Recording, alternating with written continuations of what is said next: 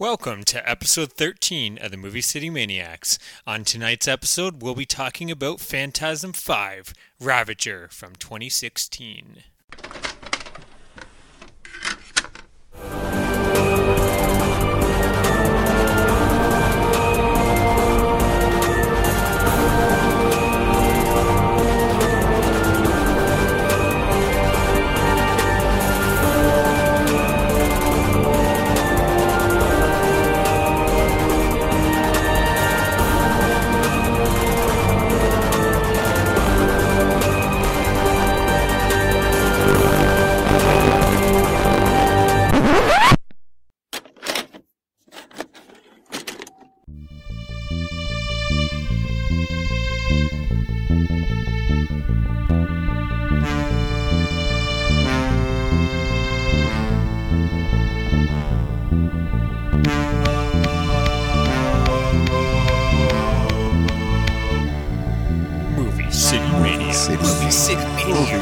Movie City Maniacs. Hi everyone and welcome to the Movie City Maniacs. My name is Kyle. I'm Maddie. And we are here to ravage you with some Phantasm 5. Phantasm 5. I'm kind of glad this series is over because I feel I've been drawn into this weird world that I don't quite understand what's going on at all. I figured by the fifth movie there would be some sort of closure, some sort of okay, this is why it's happening. I got none of that. Well, we'll talk about it in a little bit. I'm really curious to hear because we both had seen. Had you seen the first four before? No, just the first two. Okay, so I had seen the first four before. This first time I've seen Ravager.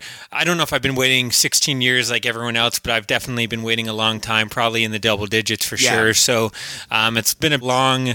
Drawn out wait for the conclusion, and we'll see if it lives up to our hype or my hype. Wait to build suspension, man. Good Thank stuff. you. Before we jump into some Phantasm goodness, so anything you want to talk about? I got to nerd out a little bit this weekend at Fan Expo in Toronto. Not much horror at all. Like you had the usual booths, like you had like the Dark Fawn Cats. Trauma was there. Was Rue Morgue there? Or? Yep, Rue Morgue was there. Because Rue Morgue used to have the Festival of Fear or something. It was part of the Fan Expo, and it was part of it was like the Comic Expo, the Sci-Fi Expo, and the Horror Expo. The Horror Expo, and then the Anime Expo. And the horror one, I guess, died off. I mean, mind you, we've been getting the horror at the Niagara Falls Comic Con, and then there's been a couple other one in horror Toronto cons here and there, but one in Hamilton. We actually went to the one last year, and I didn't think it was worth it. It was cool and stuff, but I missed on my chance of George Romero. He's got no line. Could have easily got a signature, and I'm like, I'll see him around sometime.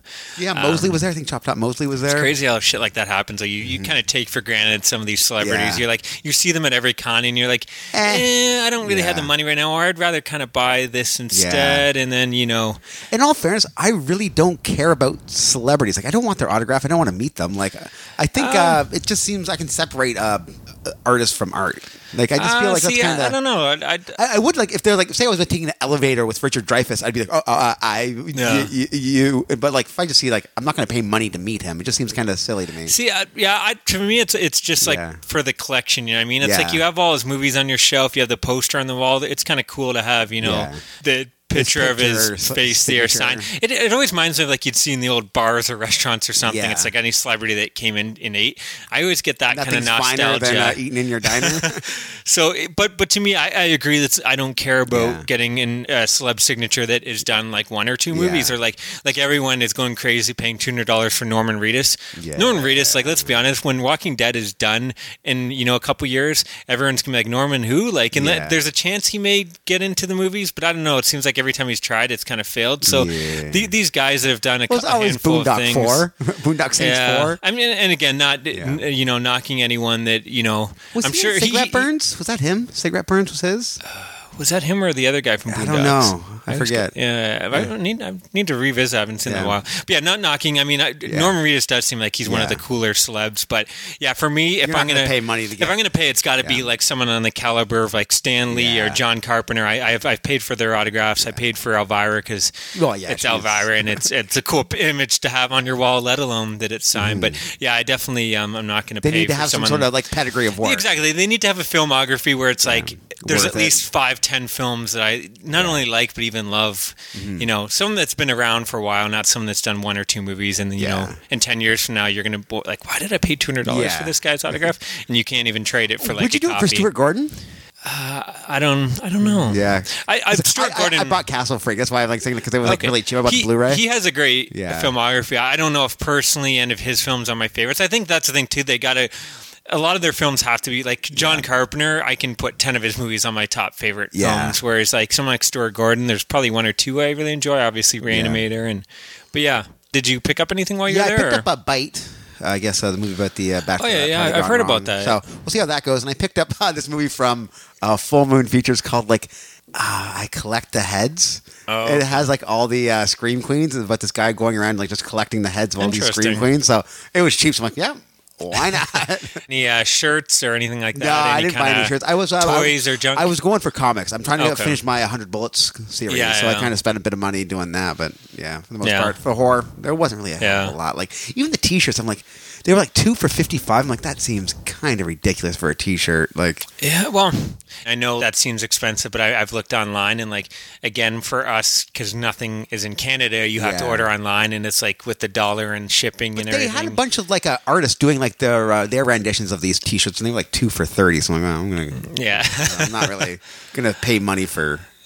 T-shirts. Yeah, I'm kind of disappointed. I'm a cheap asshole like that, to be honest with you. I usually am too. Again, it has to be something special. But they did have, for the new It movie that came out, like, they had an interaction where you actually go on the bus, and it's like a virtual reality video game. The lineup was crazy long. You had to buy a pre-purchased pass. Oh, okay. So I knew about it too late, so I couldn't get on, but it looked so dope. That is the other unfortunate thing. I mean, Fan Expo... probably unless you're in Canada, even probably unless you're in Ontario, or even unless you're in the Toronto area, no one maybe knows what it is. Or maybe Fan Expo, I think they do some around Canada, right? There's various ones, I think. Yeah, probably. But yeah, for those in the U.S. or around the world, it's kind of like our San Diego Comic-Con. It's a big one. Obviously not to that extent, but it's definitely like every year it's getting bigger and bigger. They're getting bigger celebrities. Of course, unfortunately, that means the price is going up, and everything is selling out, and there's lineups for everything. I mean, I remember the first year I went 7 years ago or something. I waited in line for Stan Lee for 15, 20 minutes. I'm like, this is kind of a long time now. It's like his autograph is double the price, and it's probably a couple hours wait. I was looking at like the prices for autographs and shit like that. Like Bruce Campbell's, I think, was $35, and like everyone else was like $50. Like for people, was Bruce Campbell $35? That's cheap. It's crazy, right? He's usually $55. Yeah, I think was that just for? I thought Bruce Campbell, he wasn't doing the autograph. That was just for like you got into his game show to be a part of the audience. I think it was. Maybe I don't know. I could be wrong. I just saw the price. I was like, these people, I have no idea who they are. It's like, charge them $50 because you were on the show called, what is it? Inner Space? Yeah, it shows that he hasn't come out yet. You're charging $50 for another. I know. I love when you see the guys that, they were zombie number 63 in Dawn of the Dead or something, and they're charging $20-$30 for their autograph, and that's all they've done. It's like they were that zombie in the background. Unless you're the priest zombie, the Buddha zombie or whatever. Yeah, no one recognizes you.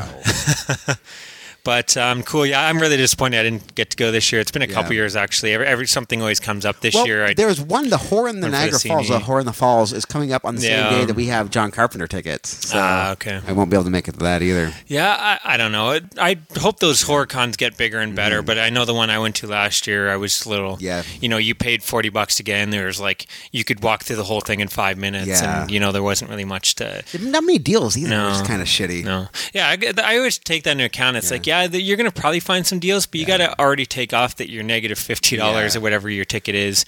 But I guess it's all about the experience too. I mean, it's fun seeing all the costumes and the comics were kind of cool. Like, all the movie displays and long boxes and what have you, long boards. You can always find like those hidden gems in there. I think before you found some old Hellraiser trades. Yeah, that's exactly it. That Mad magazine, the hardcover, all the Halloween horror one. Yeah, that was kind of dope. I regret not grabbing that, but it was like $5 too. Like I know. I was just want to carry it around all day. Yeah, exactly. It's one of those things. I almost bought a foot. Who's it? Torch from Puppet Master, like bobblehead. It was like $30. Like I'm still kicking myself that I didn't get it. Yeah. I want to get those that Full Moon sells. Those they actually sell like the dolls, their actual size. Yeah. They're like $80, but I mean that's kind of dope, right? It'd be kind of cool. That's something you could. It would terrify me. You'd set up for Halloween, and you'd get your. You'd pull pranks on your wife, like leave it like in the bathroom and shit after watching making like a bologna sandwich or something. But yeah, cool. I guess, did you want to jump into what we've been watching? Yeah, sounds great, man. I watched a couple movies this week, so maybe I'll start. Yeah, jump in. I'm a huge fan of documentaries on filmmaking and failed movies or just like crazy movie experiences. Mark Hartley has put out some of my favorite documentaries of all time. I mean, Not Quite Hollywood, it's all on amazing, the Ozploitation scene, and just like the lack of like regard for human safety. Yeah, exactly. They were doing crazy stuff, and that the Electric Boogaloo. He also put out the Wild Untold Story of Cannon Films, which was also insane. The one I never saw though was the one he did in between those, which is called Machete Maidens Unleashed. Came out in 2010. This is all about the Filipino film scene. For some reason, the DVD for this, it's like it had a bad distribution or something because it was hard to find, expensive.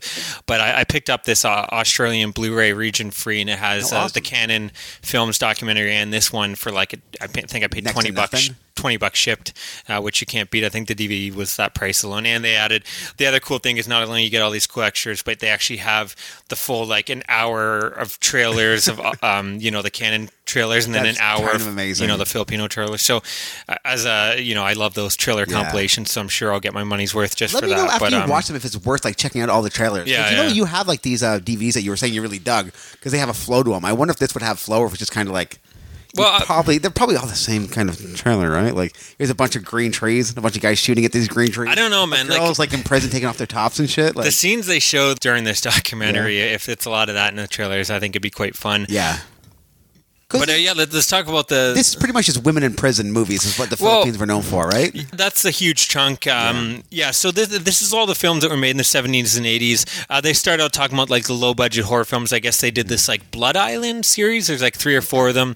These cheesy like horror films movies with not zombies but creatures, but like paper mache, and they look kind of cheesy, kind of fun. And then it gets into unfortunately, I guess I was a little disappointed that a large part of it was all about Roger Corman and the films he was doing in the Philippines. Not that like Roger Corman is obviously always an interesting subject, and there's a lot of fascinating stories, but I've just already seen a lot of documentaries on Roger Corman. Like I already own the what's that other documentary that I have on Blu-ray? It's just about Roger Corman. I can't remember the name of it offhand, but he already has his own documentary, and there's tons of documentaries on him. So when a large part of this was dedicated to Roger Corman, I was kind of like, it wasn't as exciting, as fresh as that Ozploitation, where I hadn't heard or seen of half the films. But yeah, a big chunk of it at the beginning does talk about all the women in prison films, which I don't know if I'm embarrassed to admit, or maybe I shouldn't be embarrassed, but I actually don't know. Like, I haven't seen a lot of the prison and film women. I don't enjoy these movies.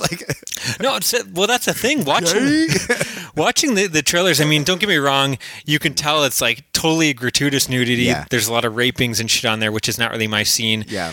Torture and stuff. A lot of like animals getting killed too. But yeah, like these films look insane. After watching this, like I need to check out some of these. There's like they got like snakes and all these like it's weird, crazy right? like it just looks so ridiculous. And don't get me wrong. Again, rape and film is one thing I don't really not a fan of. I can't really handle that. And even like nudity when it's like kind of gross. Yeah. But at the same time, the way this was done, at least a lot of these films, they kind of like. They were almost playing on it, and all the women are talking about it, and they're kind of like, yeah, we had to do all this stuff, but then in the end, it's us kicking ass and getting revenge. And at the time, and even now, I mean, how many films can you think of that the women are the stars, and all these films were like that? It's like, there's that gross side where kind of misogynist, definitely misogynist. Yeah, where it's like, kind of. To star in this film, you're going to have to show your breast, but at the same time, in the end, those guys going to be the hero. Exactly, those guys that raped you or were trying to feel you up, you're going to get to kick ass and shoot them all and be the hero and throw grenades. And so on one hand, it's like tale of redemption. Yeah, I kind of get it. I mean, John Landis is like talking like, that's bullshit. Like these films are fucking misogynist. They're not like, of course. They're not feminist films. But a lot of the women seemed like they were kind of like, we had to do nudity, but at the same time, it doesn't seem like they were really embarrassed by it. A lot of them went on to do many of these type of films and had a career because of it. So I don't know, a lot of the scenes they showed looked pretty crazy. I think I need to check out. I know Shout Factory released like a Blu-ray set that has like 4 of them, a lot of the Pam Grier ones. So I think I need to check out some of those. I remember watching this, and Sid Haig was one of the guys I interviewed, right? Oh yeah, he did a bunch of these and films. He was saying like, because of the militia being so tight that if you were in a bar past 10 o'clock, you weren't allowed to go home. You had to stay the night in the bar just drinking beer or something. He's like, well, all right. Yeah. There's a lot of stuff. I mean, they even talk about when like it got even really strict, and you would see like a gunfight would just break out in the hallway outside where you're shooting, and some guy would get shot and killed, or the police would come and take someone away. Like there was all these kind of it got pretty crazy, and they touch on that. But yeah, to me, this film just wasn't as exciting and crazy the stories as the Ozploitation one or even the Canon one. And again, I didn't come out. Usually, these films I come out with this list of like films I need to check out, and I came out with a small list, but it wasn't like 30 films. It was like there's like 5 films. You know, like they're all Pam Grier present. Yeah, Pam Grier looked pretty awesome in a lot of them. There was this movie called The Twilight People, looked kind of cool. It's like a Dr. Moreau knockoff. Oh, awesome. But there's actually like this Batman creature, like Bruce Wayne or like Man? No, like it's a guy that has bat wings. He's like a bat man or a man bat. Yeah. Man-bat. But yeah, they're like, the only rule I have is just if you can get the guy flying, that's all I want to see in the film. Other than that, do what you want. But and there's a movie called The Women Hunt, which or The Woman Hunt, which the name says, it's literally a film. Okay, like almost like Surviving the Game, but with with women. And of course, again, misogynist, but I'm sure they end up kicking ass in the end. Course. Oh, and the one film that I kind of got the most not quite Hollywood vibe was a movie called The Losers, where they're saying like it was just reckless filmmaking. They were just like doing crazy stunts that they shouldn't have, and because all these Philippine people, they're paying nothing and they would do anything. They didn't know about breaking through glass, like the candy glass. They would just jump through a real fucking window with real glass. God. I think they talk about how one guy died. He was on top of like this tower and it fell down. He didn't jump out at the second. But the lack of like care for these Filipino people is kind of like, you kind of feel dirty, but at the same time, the way it's edited, the music and everything, they kind of like the way they talk about it, it's like it's kind of sounding fun. It's like, wait, that's not cool. So these guys are like, there's a great word when you throw yourself out a window, like auto defenestration. I think it's one of them like words like I just want to use that when you actually throw oneself out of a window. I didn't know about that. Yeah. The other thing that was interesting was they talk about Apocalypse Now, and again another was that part film of the, there? Yeah, it was filmed. Oh, cool. Another part of the documentary. It's kind of like I've seen all the documentaries. I have the Blu-ray. I've watched the hours of documentaries. I didn't really want to see it on this. But the one thing that I never heard in any other documentaries, probably because I didn't want to talk about it, if it is true. Yeah. Is they say that some of those bodies hanging up were real dead bodies. They said they had like a freezer of dead bodies next to the food craft services. That's crazy. Don't know whether it's true or not, but that's what the one guy says. Do you think that's where the craft services came from? I've seen these Filipino movies. Like they kind of hunt people, don't they? I don't think they kill the people, but I think they would, like, if they were people they had killed or whatever, they use those. I don't know if it's true. The other story they talk about, I guess there was like this woman who kind of took over the Philippines. She was like known as the Queen of the Philippines, and they were building, these workers were building this big building tower for her. And like it collapsed, and a bunch of people died underneath there. But to like not delay the time, like let's say there's a leg sticking out, they would just lop off that leg and cement over it. That's crazy. So again, she denies it, whether it's true or not, who knows? But again, when you hear some of this stuff, it's like, I don't know, man. I bet you shit like that did happen. The highlight, of course, which I expected him to be in it more, is the end. You do get some Wang Wang. Oh, that's the guy, like the kung fu guy. Yeah, he was this little person that kicked ass and slept with a lot of women. Love you, Wang Wang. That is the whole all the trailers like him just kicking everyone in the nuts. And he was like such a little creeper too, wasn't he? Like he's trying to like. Oh no! Every movie he like bedded all the hot women, and he's this weird looking, like he looks like a 50-year-old guy in a 10-year-old body. Dr. Island Monroe? Not that. I'm thinking of a different guy actually. I don't know, because I know he passed away in the last couple of years. They're saying the guy's like, he passed away because he had 10 beers and his body couldn't take it or something. Anyways, it's still entertaining. Again, not, in my opinion, that didn't hit the highs that Not Quite Hollywood or Electric Boogaloo did, but still definitely worth a watch. I'm glad I own it. I'm going to give it 3 out of 5. All right. There was some cool stuff, but just not as crazy. I think it focused on a little too much of the stuff I already knew about. I wanted to hear about more crazy films that I knew nothing about. The other film actually I watched and I wanted to talk about, I've probably talked about before, Just Before Dawn, 1981. Lieberman? The Lieberman classic. I revisited this. I just picked up the 88 Films Blu-ray. Great film to watch in the summer, obviously, because it's about a bunch of people getting, stranded out in the woods as these crazy hillbilly kind of guys are attacking them. Not really. I didn't personally recognize a lot of people, although the one guy, the sheriff, is George Kennedy, who would probably mostly known for the Naked Gun films. He was also in the Creepshow 2 story, the one with the native statue come to life. But yeah, I think the characters really work. They seem really real characters. They're likable. They're not like, they never feel fake or cheesy or over the top. So I kind of like that about them. But yeah, this film I think works just because it's this film that just builds tension throughout.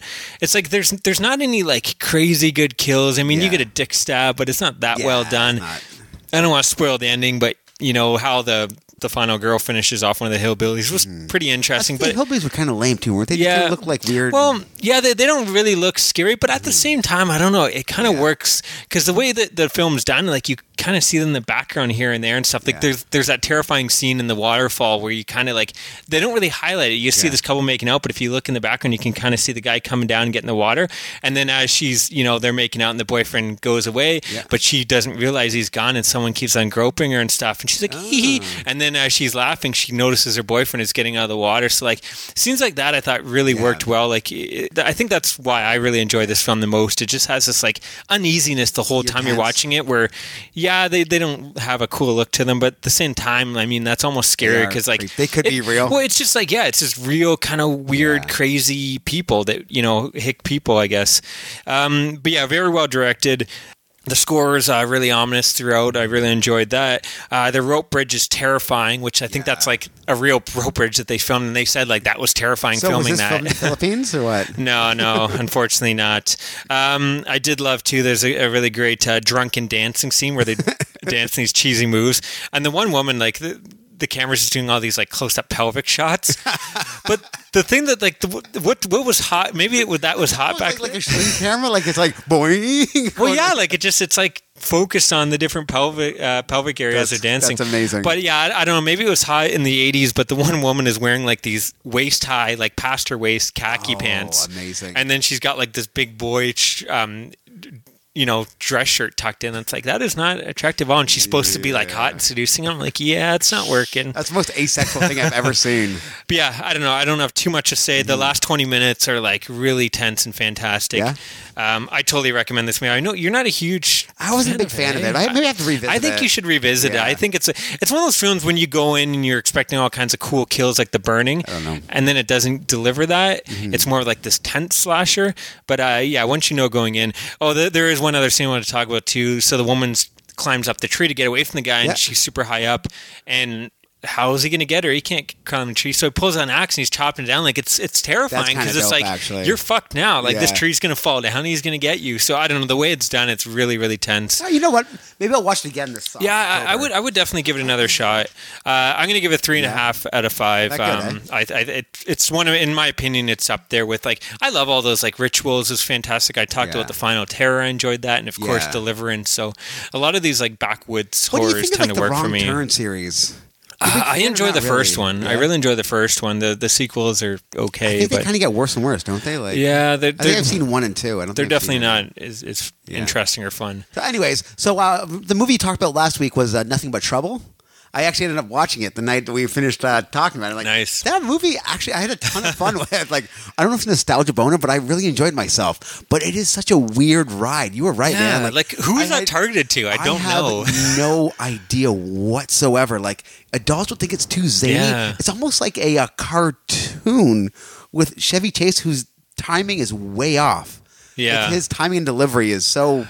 I thought he had some good moments, but it was kind of weird. He wasn't at the top of his game. I like the scene where at the beginning he's getting like checked by the police guy, and he had some good moments there. But I thought John Candy was actually really good as like the mute in drag. I thought that was kind of cool, and Dan Aykroyd played that old man very well. Oh, that scene with the sausage, and his nose does turn into a dick. Like he looks at him really weird, and he's like got that dick nose. I can't every time I eat sausages, I think of that scene. Ugh. But it was fun. They had like a bunch of like contraptions, like the train that goes around the table, the chair that goes up and down. Yeah, it's like a fun house. It's like a junkyard fun house. It had these weird beats that just didn't quite make sense, like the fat kids that hung out in the graveyard wearing diapers, and they were almost like, what's the word I'm looking for? What's a politically correct term for spastic? Yeah, they like very. I can't think of the right word, but. like almost like exploitive. Like I enjoyed myself, but I have. It does no seem idea like what they were thinking. just like as they just like were going along, and it's like let's just throw this on anything, Yeah. throw it at the wall, and whatever sticks we'll do. But they had cool things like the guillotine or the killotine they were calling it, or the bulldozer-tine, whatever the fuck it was. That was kind of dope. But the ending, you were so right. Like, what the fuck? It's pretty dark, eh? How did that happen? Yeah, I don't want to spoil it if anyone is gonna ever watch this movie. Like, I'm talking about like the end where it's almost like a Warner's Brother cartoon ending. Yeah, but even the ending before that is pretty fucking dark it's because weird, like man. after these people go through all that, you're like finally some redemption. Justice. And again, I don't want to say too much more, but yeah, I just can't believe a film like that was made. Like, let's spend 15-20 million and make a movie for about 5 people. We're probably 2 of the people that sense. enjoy this movie, and there's it definitely maybe 3 others out was there. Like, I have no idea. It's almost like the we'll see if this works. If it works, great. Yeah. If not, well, we're out some money. But and what's really crazy too, you look at the caliber. You got like Dan Aykroyd wrote it. It stars Dan Aykroyd, Chevy Chase, all these people. John Demi Kenny, the top Moore. of their game. Demi Moore, who's at the she was top of her game there too. This is like pre-Ghost, but she was still hot, man. Like, she was still in it. Like, I don't know. What are you going to give Nothing But Trouble? I got nostalgia eyes, so I'm gonna have to give it 3.5 because Nice. I did have a good time. But I think that's what would I give it? 3 or 3.5? Probably I 3. forget. Probably around the same. Yeah.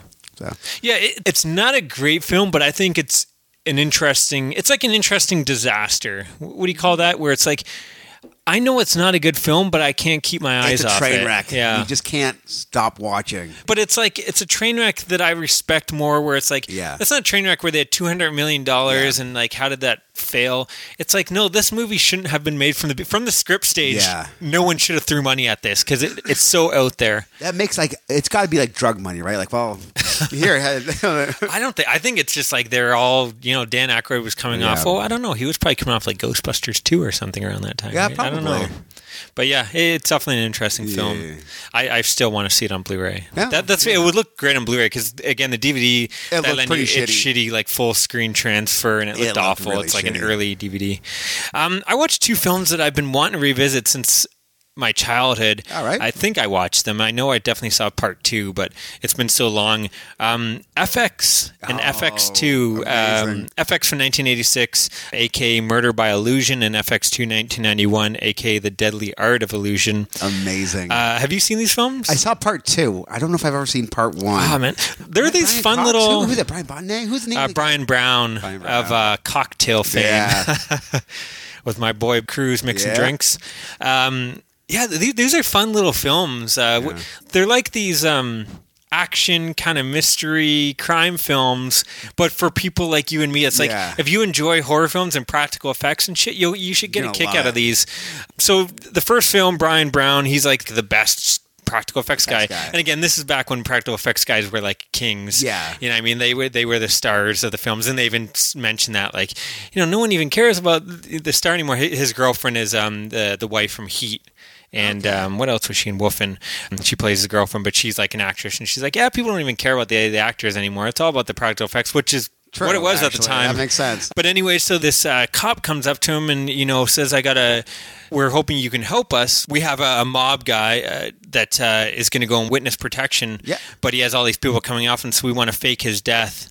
And so, everyone believes him to be dead, so they want him to set up this, exactly in front of everyone.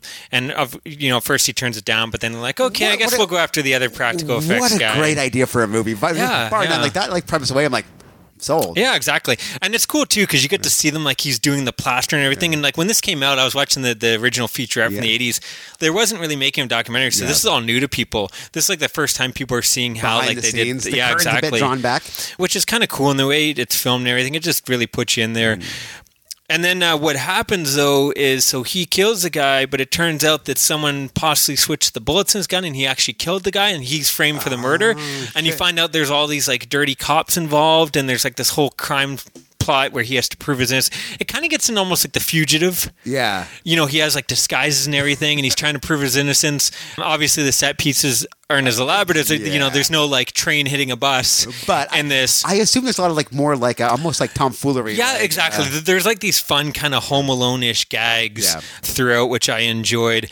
There's a really cool chase scene in his van. He's got his van with all his practical effects gags. He's got the woman that he does the effects with, and she's helping him. So he's trying to outrun the cops, and they're literally dumping like oil that makes the car slip.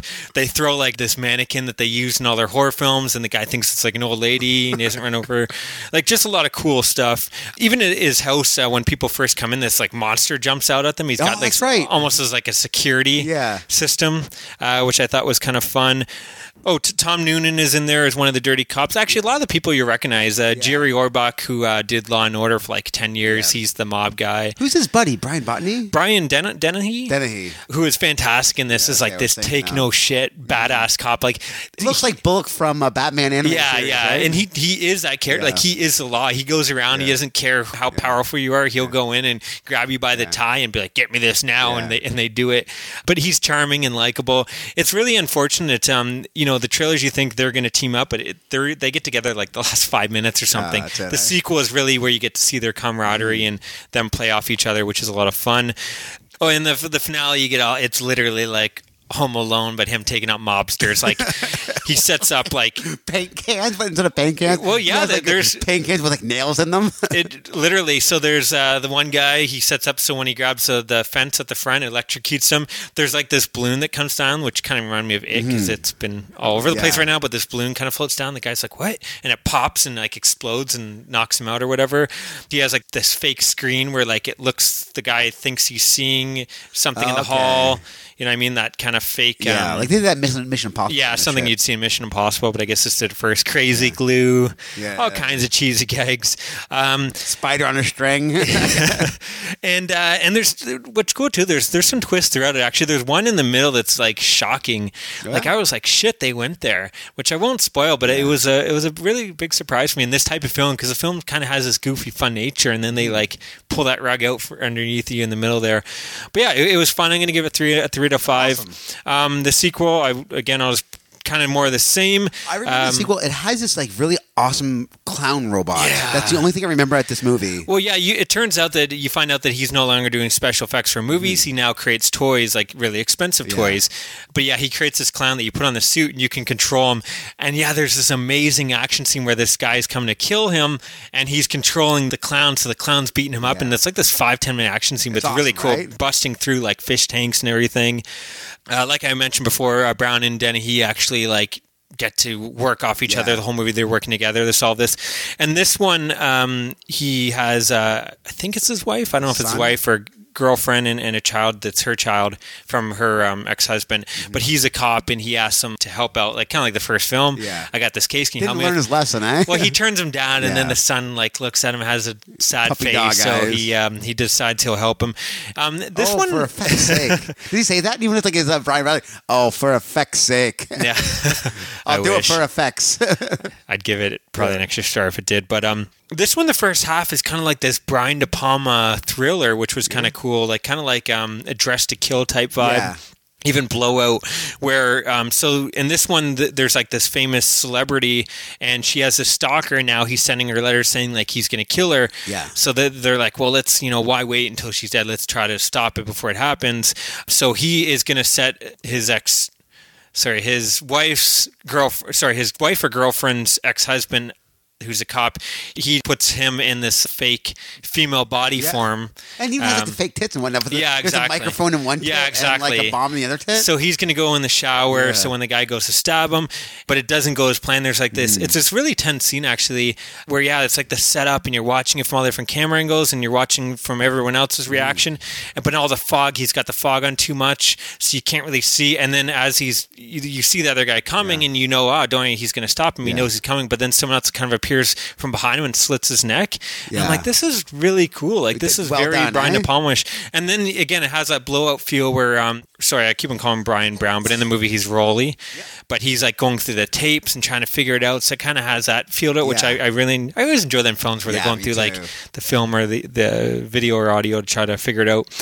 But yeah, that's the first half. Unfortunately, the latter half, it kind of goes into the more like, it kind of feels like we've already seen it, more corrupt cops, and you're trying to figure out this mystery.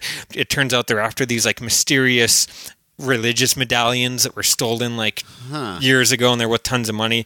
So it's just not as interesting as the first half. The other thing I didn't mention too, the opening 5 minutes feels like this crazy sci-fi horror film, like something like Total Recall if it was a horror film, where it's just like this man-woman comes out of a car and starts killing people, and the cops start blowing them off, but it turns out it's actually a cyborg, and you find out obviously you're in the film, but like the way it's done, man, he's like, his arm gets blown off, he's like laughing, and all this like blue blood is shooting out, and I was like, this is pretty cool.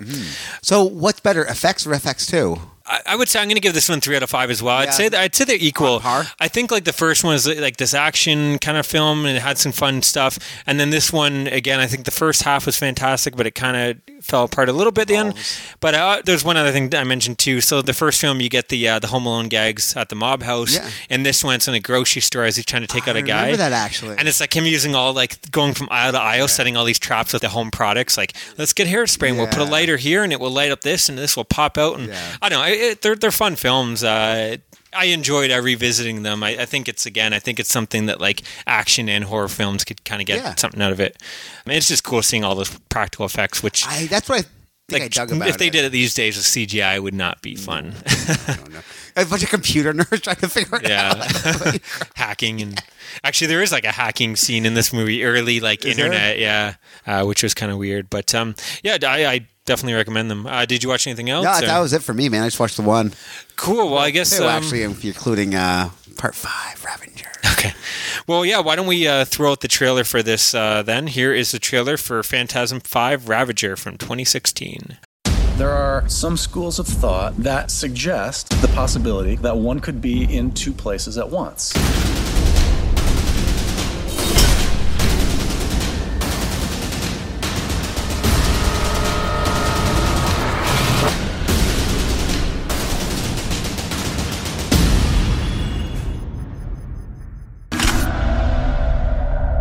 I can't tell what's real anymore. So I wander, following the tall man's path of destruction. One eye out for those spheres, and the other for him. He is clearly delusional.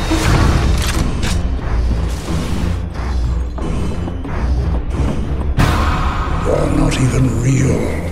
You're my bad dream.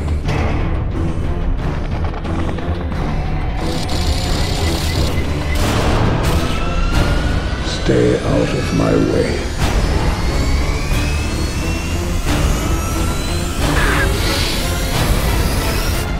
Oh, it really is an amazing story. Epic, actually.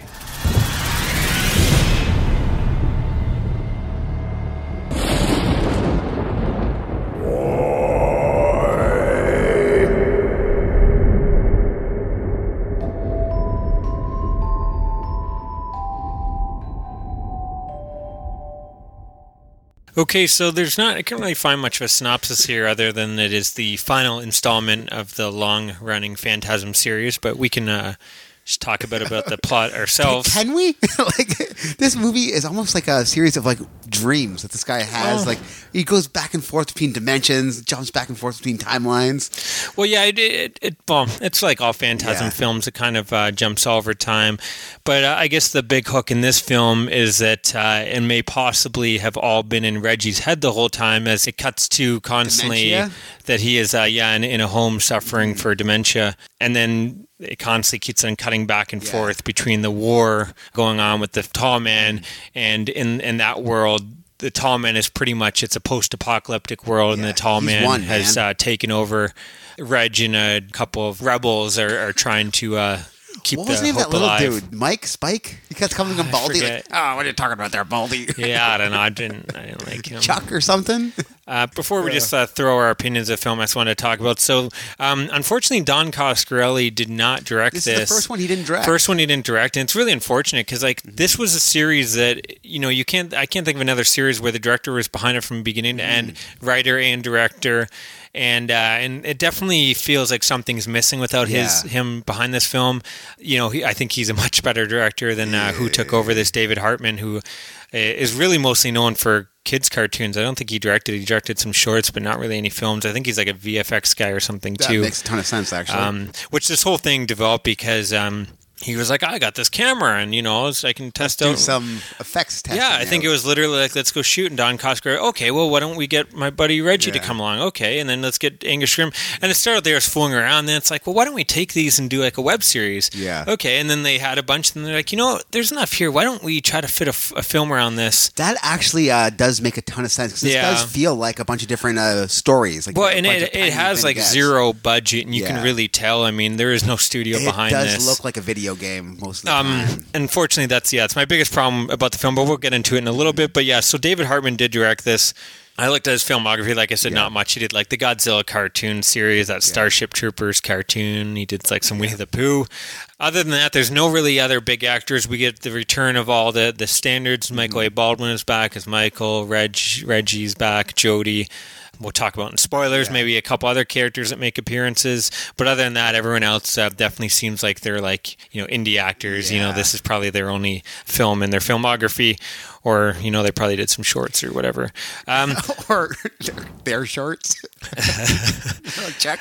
So I wanted to, before we jump into it, I just want to briefly talk about the history of this in a little bit. Yeah. It's really unfortunate because when part 3 was going to happen, I think we talked about this a bit in the last episode, but so when part 3 was going to happen, their idea was to do this big post-apocalyptic the end of the world kind film. of deal. And then when, they couldn't get the funds together, so they did, we'll do part 4 first and save this for part 5. And it was going to be Roger Avery, who I guess is mostly known for, he was like a big special effects guy at the time. So he was working with Coscarelli to putting this together, and Coscarelli was going to direct, and they were going to write it together. And they had this big, cool story. Bruce Campbell was going to star with Reggie Bannister. Outta here. And here's the really... I would pay money to see this film. This would have been so awesome. Here's what's really sad and unfortunate. They were only looking for a $10 million budget, and they couldn't put that. Crazy. No one would pay the $10 million to make this film. So unfortunately, it never happened. And then we got this 16 years later. Yeah. But I guess they had the script. I think is on. I think you can find out there at least parts of it. And it just sounded really fucking cool. And it's so unfortunate, man. You get a lot of things in this film that were going to be in that script, but just poorly done. I mean, back then it would have been practical effects with a bit of a budget, as opposed to the all green screen. Yeah. Not even CGI, but fucking terrible CGI that's in this film. This is a film that came out last year, and it already feels like it's 10 years outdated. It really took me out of it, man. Really took me out of it. But yeah, I guess let's just share our thoughts. And that there's not really much else to talk about who made it, because, like I said, it's all the same guys. Coscarelli did help write it with this Hartman guy. But again, it was kind of like, well, let's just throw these short films and try to make something of it. Yeah, I don't know how I feel about the whole dementia thing. I think it's an interesting twist, but at the same time, it almost makes me feel like those first 4 films maybe were kind of pointless if you do that. You know what I mean? I get what they're doing. They're trying to... Let's face facts. The entire 4th film is pointless. Period. I have no idea what's going on in this movie, whatsoever. Well, I don't know. I made sense of most of it. I mean, there's not really much to it. You just find out that the tall man can travel back in time. He was he can travel through time in different dimensions, and there's millions of them. That's how he keeps on coming back alive. There's who was he when he was an old man living in a hospital? Well, yeah, they never. Well, no. Reggie? Again, that's the dementia thing. Maybe he was a mortician. If you go by that, then maybe he was just some guy in the hospital. If you're going by that story, they kind of say this would happen, and all this stuff has been in dreams, which is a shame. I get what they're doing. You kind of get that. It built that sentimental, kind of bittersweet, touching. We'll talk a little bit more in the spoiler section, but I get why they're going that way, and it's kind of like, these guys are getting old. This helps kind of explain it. We can get away with Reggie if we say, well, this is what he is actually like, this on his head, but I don't know. I don't know if I like it. Yeah. But everything else in the film, I mean, you're getting really awful acting. The movie looks like it was just shot on a green screen. I don't think there was really barely any sets. I doubt it. It looks pretty bad. Even the spears. I mean, that was all the spears and all the other films were practically done. Yeah. This one, they're CGI, and you can tell the explosions, the gunshots are CGI, and it all just looks bad. The blood is CGI. And honestly, and I guess it technically is, it feels like a fan film. It does not feel like a film of the series. It really doesn't. It feels like a huge departure, and you can definitely tell that Cosgrove doesn't have his touch on it. It just feels like a guy that doesn't really know how to frame a shot as well, or Just seems like, again, it seems like a fan film that was made for a couple $1,000. We are being pretty negative on it. There are a few things that I really dug about this movie, like the opening scene where he finds his Cuda again. He's like, "Oh, this is my car," because I had a gun in the side panel. Like, "Oh no, it was in the glove box. Get out!" That was kind of badass. I thought it was cool writing, but again, I thought the way it was all put together, it just didn't work. Like the acting from the other guy was bad. I think that the actor could have been. I think that may have been the director. I could be wrong. That was bad acting, but the film's just an ugly looking film. We get to see him sing another song, which I thought was kind of cool. Yeah, he does. He's trying to serenade a woman, of course. Gets to woo her. That's actually the same song from the first film. At least it's the same. Yeah, I think it's the same chords, but just different lyrics. Exactly it. Which, again, they touch upon that he's old because he's going to bed this woman. He's trying to hit on her, and then she finally like, okay, I guess, and she comes down to sleep with him, and he's passed out because he's an old man now. Yep. Yeah, there was definitely some moments you could tell there was some touches of Coscarelli's writing in there, but for the most part, it's just this ugly, cheap-looking film, and it's such a disappointment that after this long wait, this is what we got. I personally am going to pretend this film didn't exist. I think Part 4 ends perfectly. It does end amazingly. It does. I mean, Part 4 leaves a lot open, but at least it doesn't fill in with all this.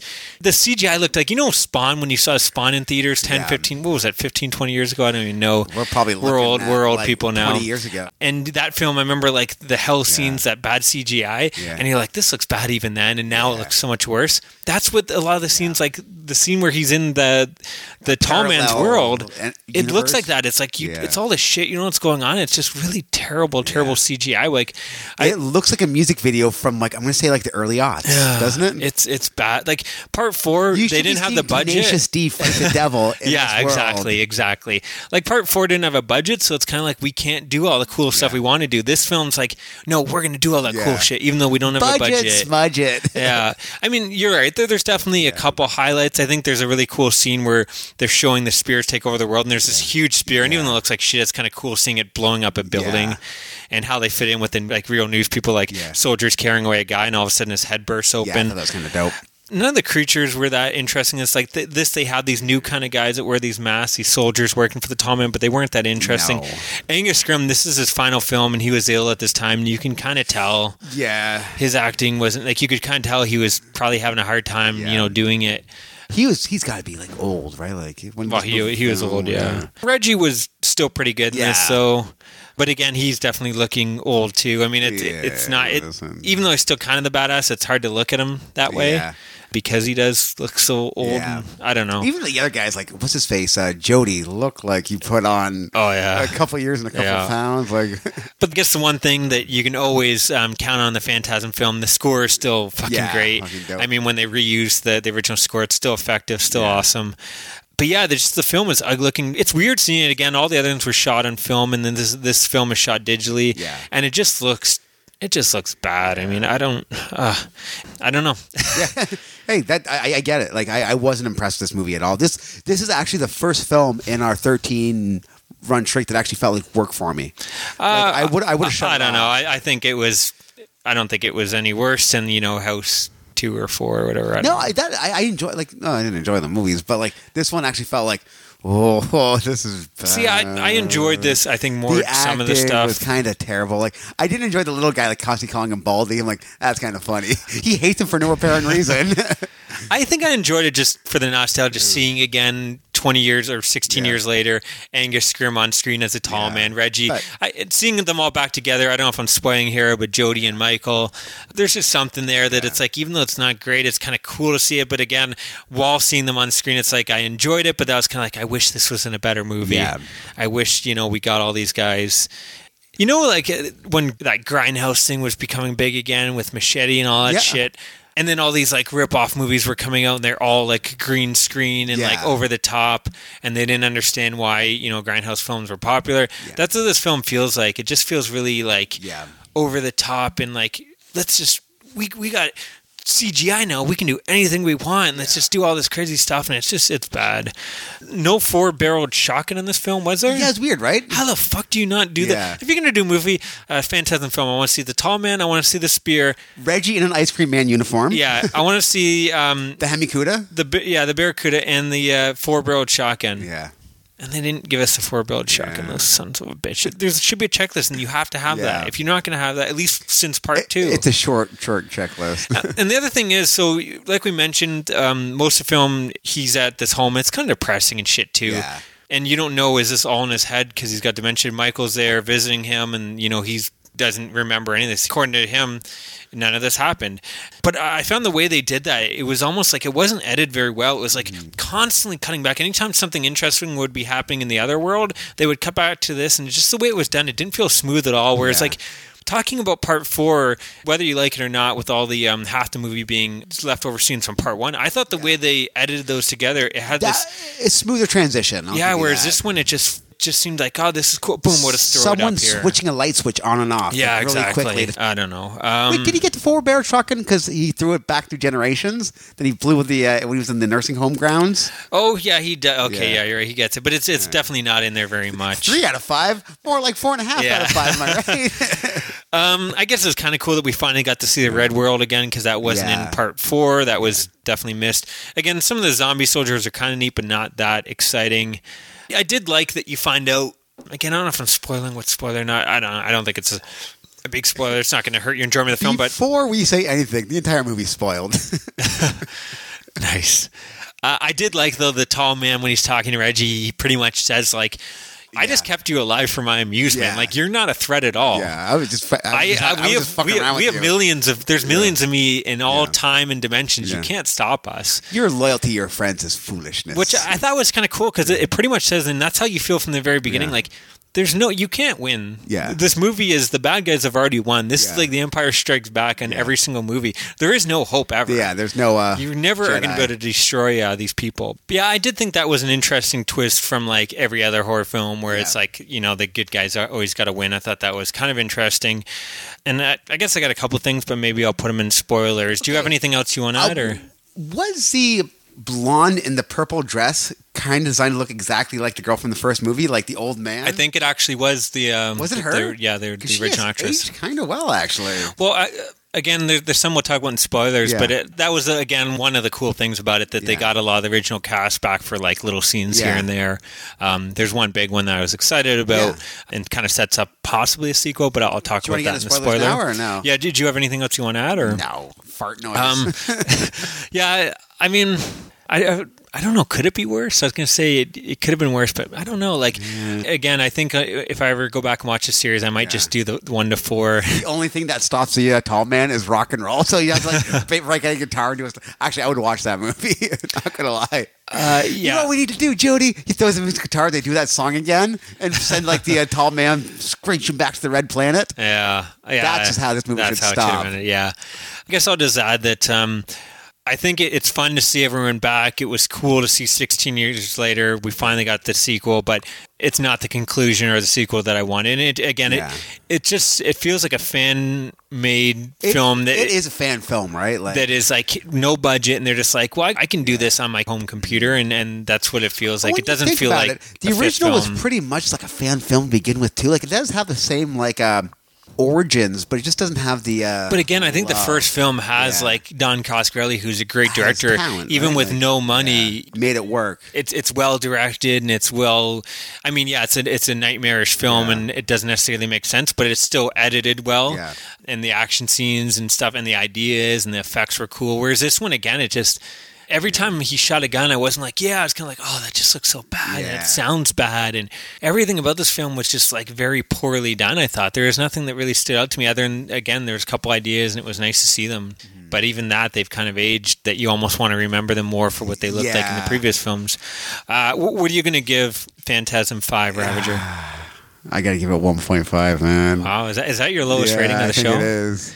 Actually, I'm going to go 1.5 as well. Oh, yeah? I originally had it at 1, but then I thought back, and some of the stuff, which I'll talk about in the spoilers, I was like, I'll give it a 0.5, I guess. But yeah, it's definitely the weakest of the 5, and like I said, I'm going to probably pretend it doesn't really exist.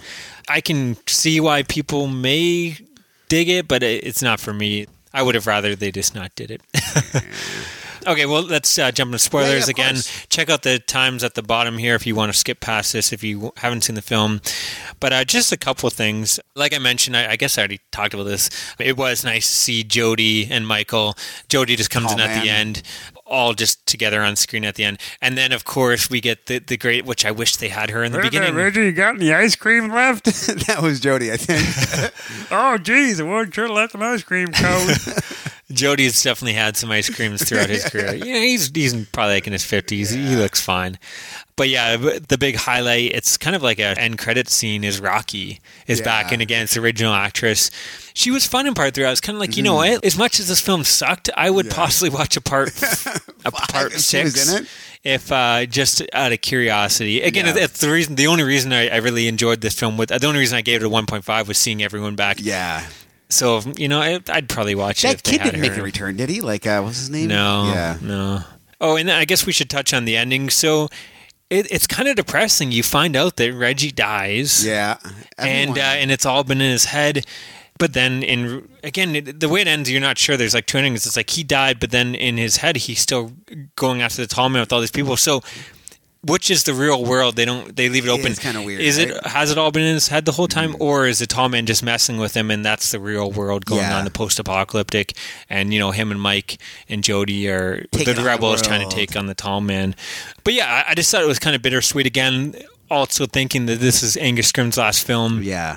So when you see him on the bed, and that scene, that was like, I think his last day of shooting, and he was like really sickly. He was having a hard time at that time. There's something, I don't know. I thought it was kind of well done. I gave that the 0.5. I thought it was... Yeah, for the ending? It's not the ending I want to go by. I don't want to pretend this has all been in his head, but it's an interesting idea, I guess, if you want to go with that. And it was kind of touching the way that they did it, where he's dying and Michael's with him, but then he's also in the car rocking out with Michael and Jody. So I don't know. It kind of hit my heartstrings a little bit, but not enough to make it. No, like again, he's got 0.5. But with the music and the editing, I thought that was kind of well done. But I'm just not a fan of that whole forever chasing the tall man. Yeah. Anyways, do you have anything else to add? I got nothing. That's pretty much it for me. Okay. Well, yeah, it's the weakest of the franchise. I think you can easily skip it, and it's a disappointment after all this time. You know what's weird? I found with these sets of movies, it could go in like a descending order. Like 1, 2, 3, 4, 5 is the worst. Like 1's the best, followed by 2. 3, I would 4, probably. 5, that's how I would. Yeah. I would actually rate it that way. Because like 1 or 2 could flip flop. Like it depends on the mood I'm in. Yeah. But like. 1's such like a... I know a lot of people that really enjoy 3 and even 4. I know people that like 4 better than 2. Yeah, but weird, right? I think 4 is interesting. I think it's well put together. It's just depends what you want of it. I think 4 was kind of like, some people feel 2 was like an action film, 3 was kind of getting goofy, and then 4 was like kind of at least a return back to like number 1, the nightmarish quality. But yeah, I would definitely go 1, 2, 3, 4, and then 5 way at the bottom. Yeah. Hey, listen, if you agree with us or disagree with us, or we missed something it's something you want to say to us, you can feel free to email us at themoviecitymaniacs@gmail.com. We have a Facebook group. Just search Movie City Maniacs. We have a group page and a like page. Or if you want to hit us up on Twitter, we are the Movie City Maniac. Yeah, at Movie City Maniac. Yeah. So yeah, we just got on there. I've been adding friends. Are we making friends? So, yeah. Oh, how many of us? I haven't really. I don't think I've posted too much. I've posted I think I'm even behind posting what episodes we've put out. But hey, whatever. We'll get to it. Anyways, yeah, this has been the ending to our epic 5-episode Phantasm series. And we're getting into Shocktober, aren't we? Which, that means next week it's going to be... are we keeping Shocktober? Or are we I like Shocktober. What do you think? We'll see. Hey, if you got any... if you got a bit better name for our October series. We can steal? Either way, we will be back next week with our new annual October movie marathon. It's going to be a lot of fun. We're going to have a lot of friends and stuff down and just try to... If anyone doesn't know what it is, it's pretty much us in competition with each other who can watch the most horror movies or TV shows in 1 month. Who can talk about Tim Taylor the most? Yeah. Or Roseanne. And we're going to do some fun bonus episodes throughout, top 10 movies we think you should watch in October, some top 5 or 10 TV shows, horror episodes Halloween episodes you should check out. You might not know about. So, anyways, it's going to be a lot of fun, and so thanks for listening, guys. Come along with the ride, guys. Stay scared. Boy balls. Good boy. Did you know? No, Reggie love the ladies where they go. It's like 1 minute they hear and then they turn to animals. If I slept with all these zombies, that would make me Hannibal. Why they looking in this room? I done been in here before, running from a tall man. add me to his client list. But if I walk through those gates, it'll be me and him. I'm not trying to tell him my best friend that I'm still me, but he don't agree cause he ain't he. But we both agree that I'm getting old, trying to kill these dwarfs before they kill me. And I ain't never try to hurt nobody by